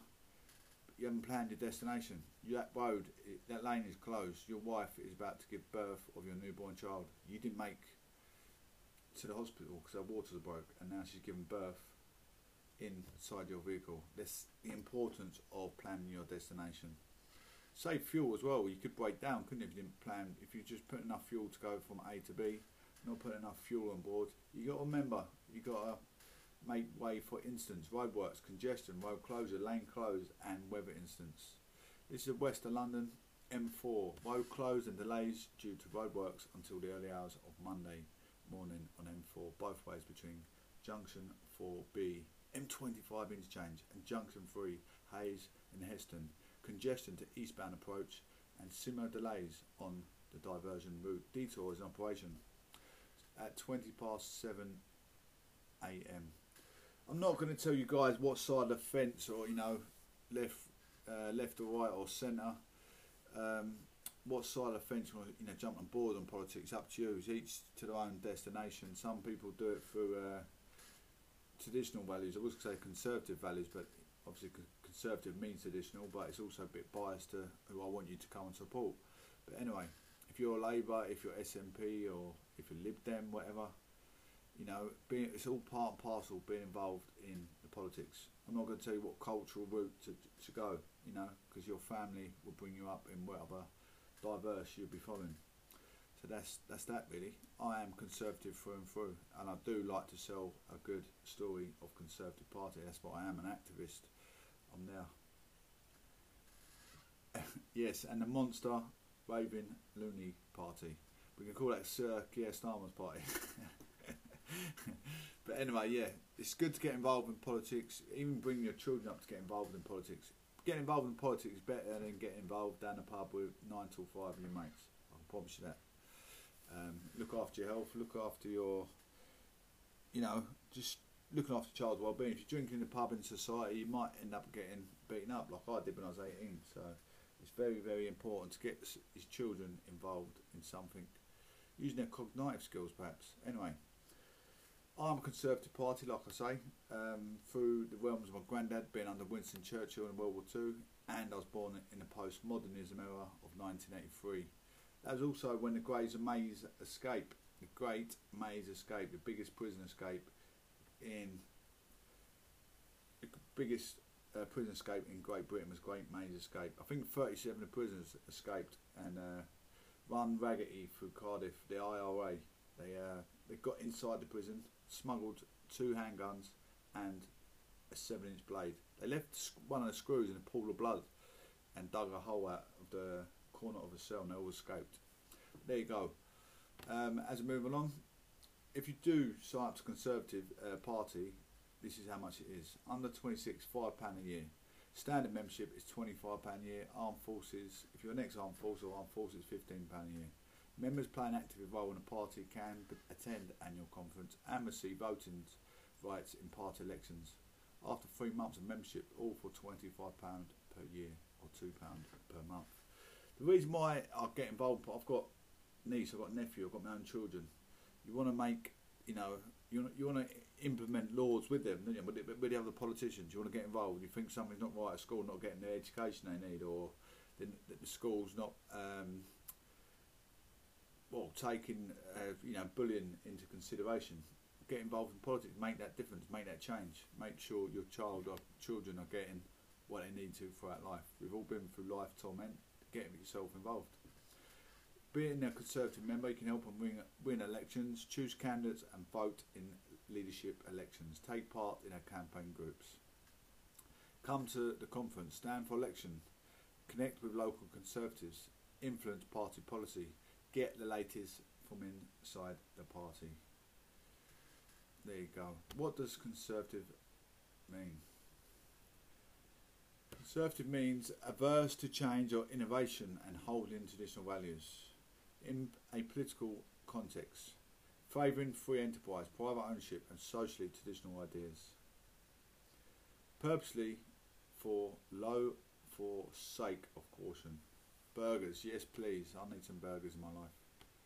Sort me out some burgers. Anyway, we're going to have a short break.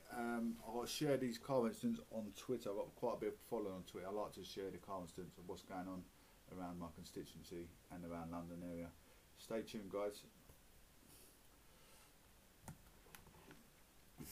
Sorry everyone, yeah, I'm doing my radio. I'm still trying to interact with you as well at the same time. Keep everyone occupied. That's the important thing. LBC.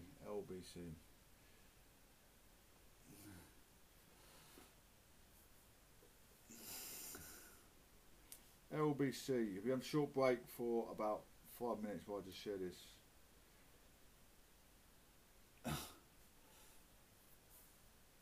Someone loves burgers in my building today. That is lovely. He loves burgers. We can't moan at a man for loving burgers. I'm having burgers for dinner. I'm having burgers for dinner, I am.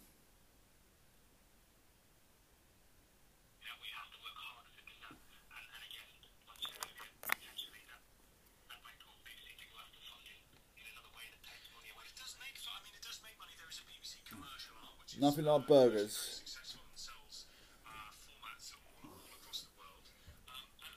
Man, a bit of a technical issue here.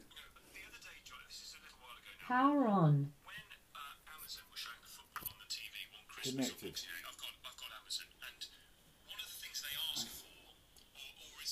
Connected. There we go. Or is the ability to pay a license fee in order, in theory, to watch Amazon Prime, for which you're paying a subscription. And the reason is that live events, particularly sport, need to come with a license fee having been paid. Now, I think that's ludicrous. I'm not using thanks a lot, guys. Of the BBC or anything like that. I pay for my internet connection and I pay for my Amazon Prime subscription. And if I wanted to watch the football, sharing these instances without paying a license fee, even though it's a live event. What? Yeah, I mean, I don't disagree with that, but I think that's not the real reason behind why they're doing it. I don't believe anyway. That's my opinion. Do they have? Yes. Okay, the interests of media plurality and subscription model media and fairness to the public are not the consideration here, John. Your view is that it's entirely or primarily political. Yeah, I mean, don't get me wrong. I actually agree. I do agree in terms of should we look at that? Should it be reviewed? Who's that Should showing on box? Funding be reviewed? Absolutely. If everybody else is being squeezed, I think they should be as well, a little bit, or at least look into that. But is that the sole reason we're doing this, or is there another reason for it? Good to speak to you, John. Thank you very much indeed. Tom, these announcements are just more dead cats. Man, there are a lot of dead cats at the moment. Sounds awful. You try and get my More box. dead cats that are being put on the table, trying to distract attention and ease pressure on him to go, says Tony in Maidstone.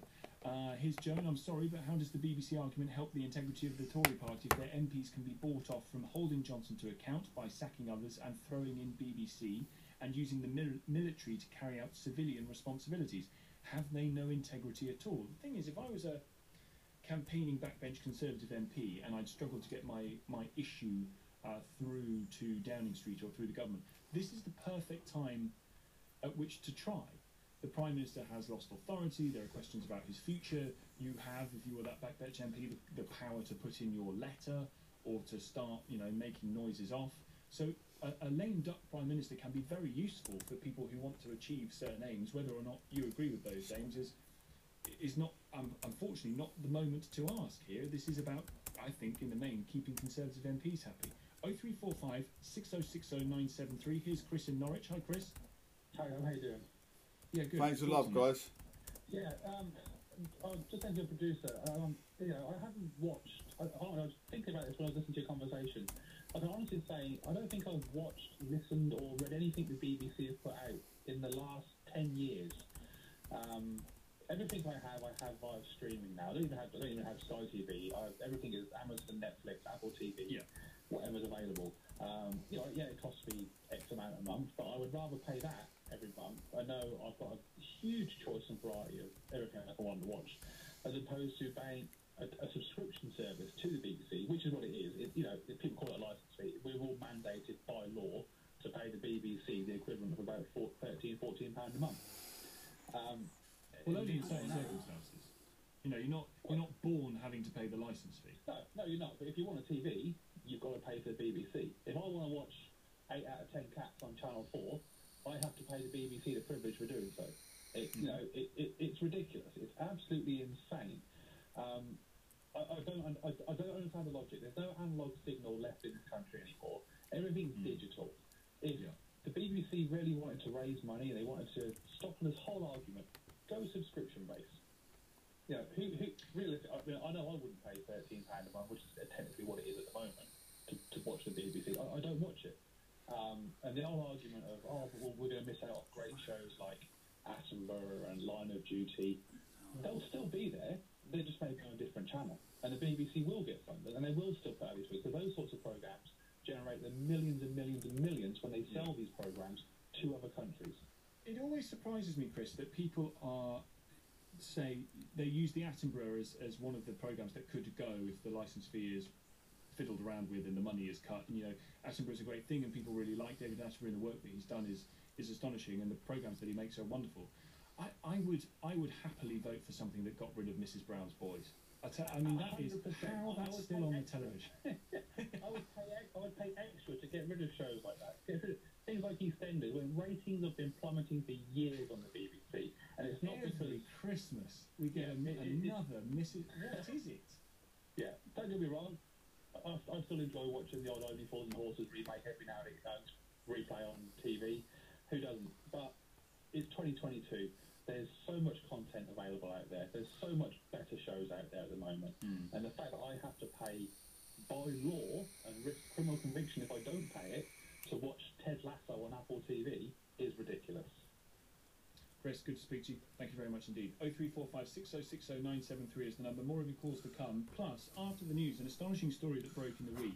A suggestion after FOI emails were released to an American committee looking into this, that scientists in February 2020 believed it was likely that COVID originated from a lab, but were told that playing up those fears and suggestions would be difficult for science both around the world and in China, and the suggestion is that they downplayed it in order to get rid of that fear. We'll talk about that in more detail after the news. 12:30 now. Here's Tim Humphrey.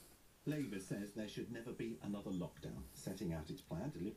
We're going to move forward. We knew there's not going to be another lockdown. Boris already said that. But anyway, we're talking about Brexit. Brexit is going to be a long thing at road ahead. You know, there's still talks of the with Northern Ireland Protocol at the moment.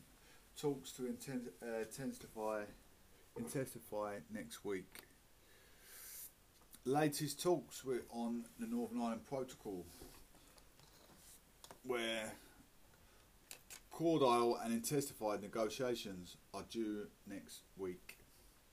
The UK and the EU say negotiators have been holding a fresh round of talks aimed at reaching an agreement on changes to the protocol.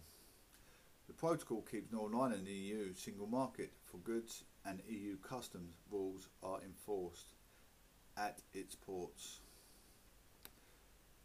That means new paperwork and processes when importing materials and equipment from Great Britain. Liz Truss is in good talks with Maros Sefcovic over the past 2 days. Read our joint statement. Foreign Secretary Liz Truss and Commission Vice President Markus Sefcovic held their first meeting at Chevening on the 13th of the 14th of January. The meeting took place at a cordial atmosphere. They agreed that officials would next week intensified talks and that the principals would meet again on the 24th of January. We share a desire for positive relationship between the UK and the EU, underpinned by our shared belief in freedom and democracy. Right Honourable Liz Truss. Foreign Secretary Liz Truss and Markus Sefcovic, the EU chief negotiator, issued a joint statement outlining their shared a desire for a positive relationship and commitment to meet on January the 24th. Last time there was a joint statement on the protocol was last February when Michael Gove was lead UK negotiator. The UK is seeking fundamental changes to the operation and oversight of the protocol, while the EU has offered limits changes amid at reducing the effect on Northern Ireland businesses. I'll be with you in a minute, Yorkshire lad. I think there's a deal to be done. I don't want to make progress, said Miss Truss earlier. Thank you for the gift as well. A different approach, but no progress as yet. When Lord Frost became the minister responsible for the protocol, one of his first actions was unilaterally extend grace periods, without lifting a phone to tell Markus Sefcovic what was coming. The approach from Liz Truss could be more different. Mr. Sefcovic was treated to a sun-dapped stroll in the grounds of Chevening, the Foreign Office country mansion. A joint statement of the negotiations has also been a rarity in recent times, but it does not yet appear to have been progress in terms of substance. Technical negotiations, which were paused over Christmas holidays, will now intensify. So we will have to wait till Miss Truss and Mr. Sefcovic will meet again later this month to get a sense of whether there is a deal to be done. Meanwhile, an industry survey suggested more businesses may be getting to grips with the effect of the Northern Ireland Protocol was agreed by the EU and UK government in October 2019. But the Unionist Party says this is so-called Irish Sea border undermined Northern Ireland's position in the UK. Manufacturing Northern Ireland surveyed 163 Northern Ireland-based manufacturers in the first week of January. More work is required. Just under a quarter of the manufacturing Northern Ireland survey respondents said they were still struggling with protocol processes. However, that is significantly down from 41% when the manufacturing Northern Ireland conducted in its last survey in July 2021. The survey also showed an increase in respondents saying they had seen an increase in businesses with the rest of the UK as a result of the protocol. Under the terms of the protocol, goods entering Great Britain from Northern Ireland ports are not subject to check and controls. Manufacturing Northern Ireland said this suggested that confusion around the status of Northern Ireland goods are unfettered as SS in early 2021 has reduced. GB consumers are increasingly looking at Northern Ireland to supply them as supply chains in Great Britain, which become strained under new Brexit import requirements. However, the organisation cautioned that the UK and the EU would have to do more to live up to the commitments given to Northern Ireland. It said the commitment from both the UK and the EU in the protocol preamble was that the application of the protocol should impact as little as possible on everyday life of the communities in Northern Ireland. The survey confirms this is not the experience for many firms, so more work is required. Got a little talk with Sir Keir Starmer. Sir Keir Rodney Starmer. Absolute Rodney. I'll be 10 minutes. Be 10 minutes, I'll be with you. Sir Keir Starmer, born on the 2nd of September, 3 days before me, but how many years? 21 years before me. 1962, is a British politician and former lawyer who served as a leader of the Labour Party and leader of the opposition since 2020. He was a member of Parliament from Holborn and St Pancras since 2015. There you go. Sir Keir Starmer. This is funny. Sir Keir Starmer, this is what we're all talking about. He backlashed at Boris Johnson, calling him Captain Hindsight. My goodness. But here we go. Hey, Bear, give me 5 minutes, I'll be with you. Keir Starmer says drinking beer in Durham, absolutely no comparison with Boris Johnson. So he's saying, this is what I call pot kettle black. He's jumping in the media all over Boris Johnson and in QAs, saying Boris Johnson is a wreck for drinking in the March. But then he's drinking himself. Labour leader Sir Keir Starmer said a picture showing him drinking a beer with staff on April 30th last year is absolutely no comparison with the Prime Minister and was not a breach of rules. Sir Keir was asked on BBC Sunday morning programme about the footage published in the Mail on Sunday, which shows him holding a bottle or chatting with a woman believed to be a Labour MP, Mary Foy, in New Durham constituency offices. Labour leader said, I was in the constituency offices just days before the election. We were very busy. We were working in the office. We stopped for something to eat and then carried on working. No party, no breach of the rules and absolutely no comparison with the Prime Minister.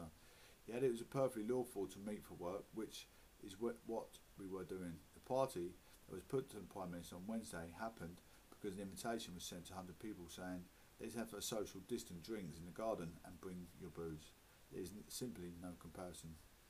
Sir Keir said also hopes the Plan B restrictions can be lifted as soon as possible. Speaking on BBC's Sunday morning programme, Sir Keir said, I think the sooner we can lift the final restrictions the better. I think that's what the whole country wants. I think it's important that we led by the science on this. We had to access the government scientific and medical advisors, and that's helped us from our views. I hope that those restrictions can be lifted as soon as possible, but I want them to be lifted. The medical science says they should be lifted, not simply because the Prime Minister is in a real mess and he's desperately trying to get out of it. So if it is the thing to lift those restrictions, we will vote to lift those restrictions, but we'll be led by the science as we always have been, not by politics propping up by a broken Prime Minister. Anyway, ladies and gents, I'm going to leave that there. Thank you for tuning in. Proclamation news and gatherings with a prodigious, the prominent Professor Johnson.